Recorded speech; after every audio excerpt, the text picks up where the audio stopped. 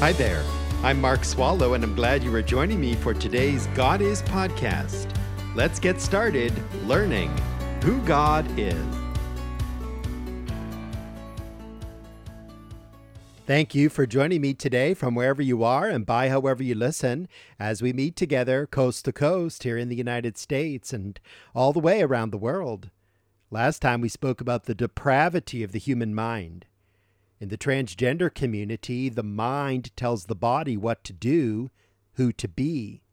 So men who think of themselves as women are women, women who think of themselves as men are men, and a myriad of gender options in between. In a sense, this should come as no surprise to us, because the Bible tells us that our fallen and sinful minds are corrupt.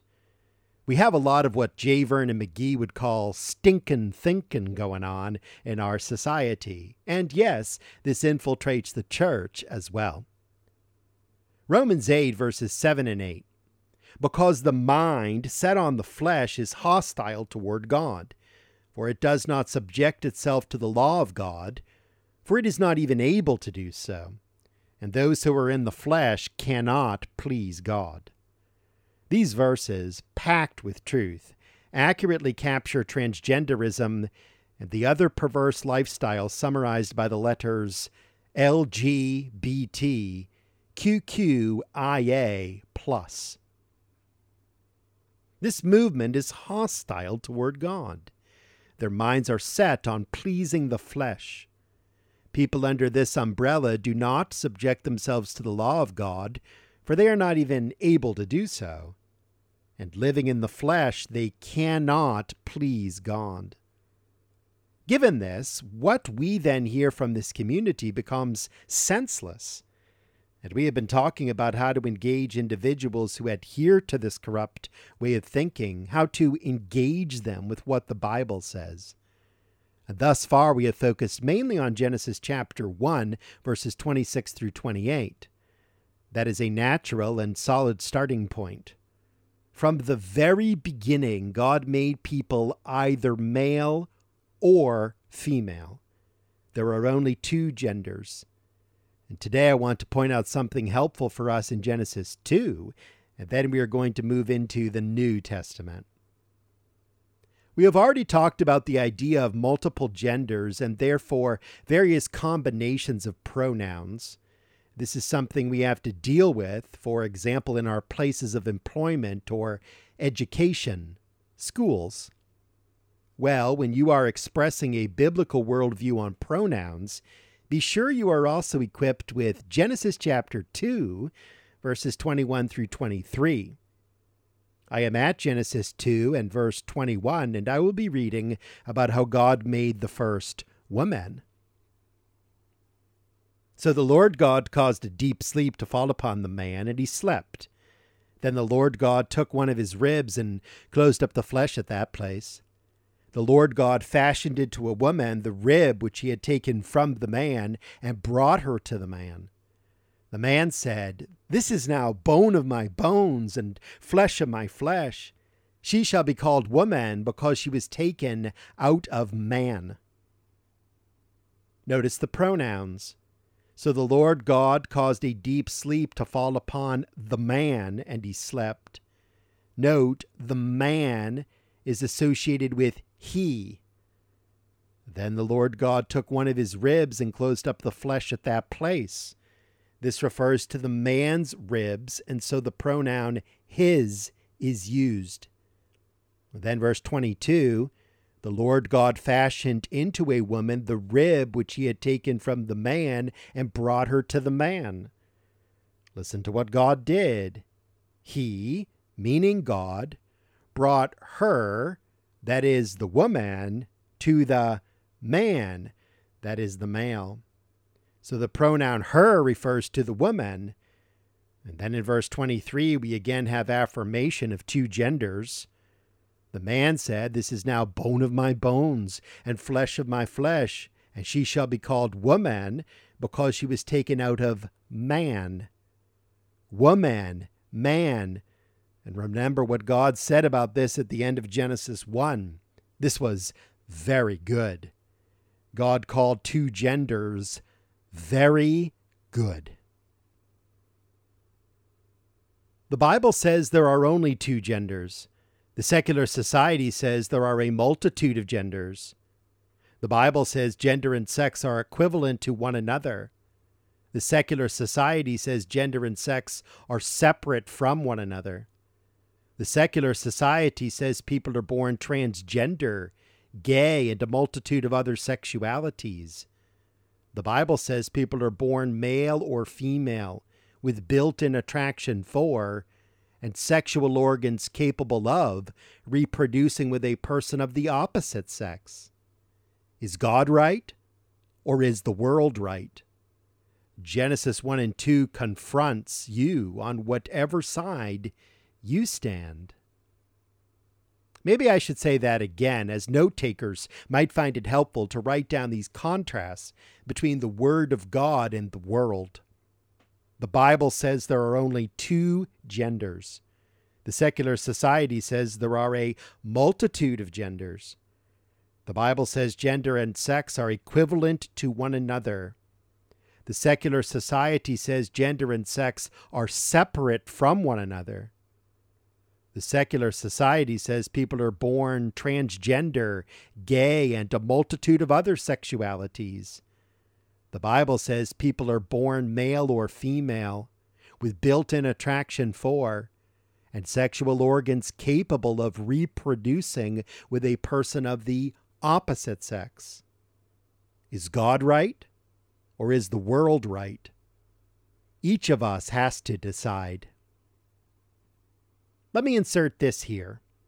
The question, is a person born gay? This is a question that gets asked. I am not going to deal with it in this series, and the reason is threefold. First, the Bible's answer is clear. No one is born gay. Second, if you want to discuss this question further, you can write to me and I will correspond with you privately.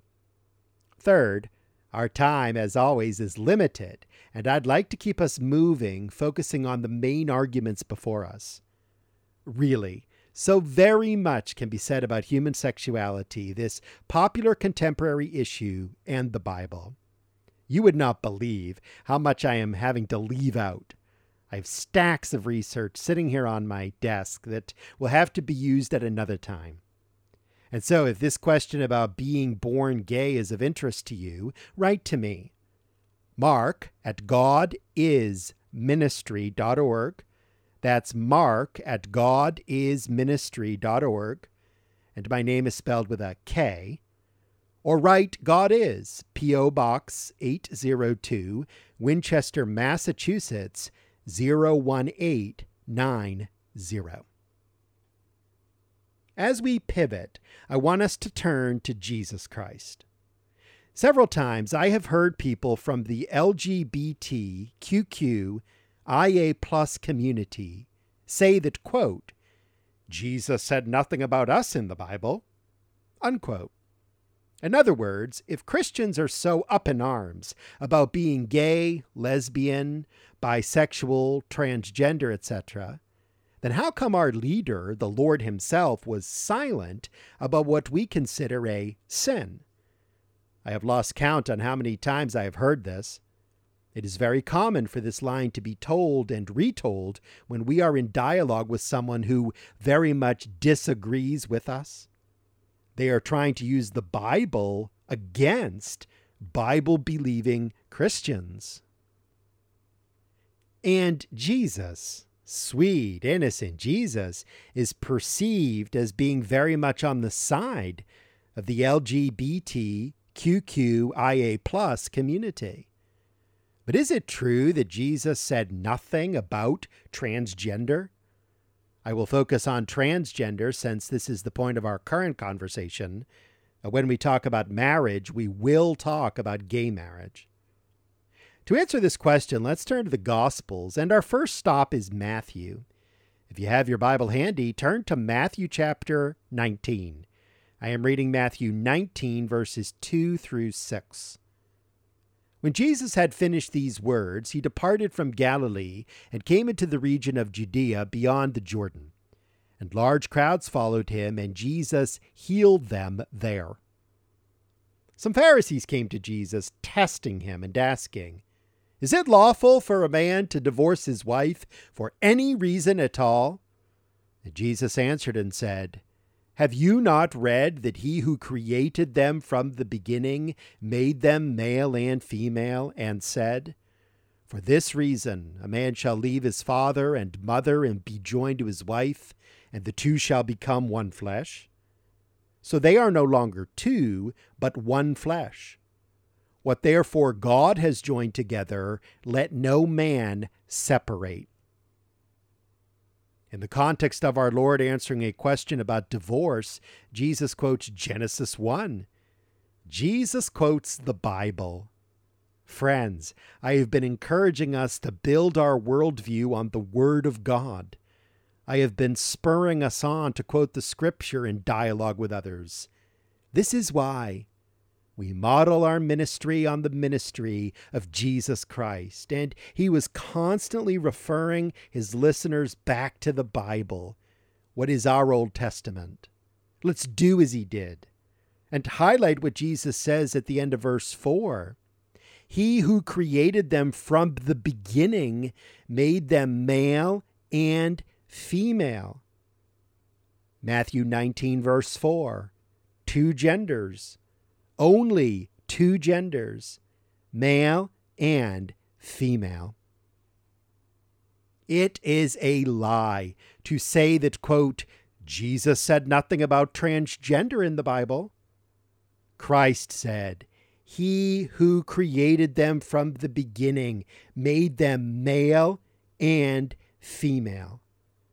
Well, that right there deals a death blow to transgender ideology and practice. In Genesis 1, God made only two genders. In Matthew 19, Jesus affirms God made only two genders. I will show you more of what the Lord said next time on God Is. Thank you for listening to this God Is podcast. Drop me an email and tell me what you think. Mark@godisministry.org. That's Mark@godisministry.org. Please do share this with others, and be sure and join me for the next one.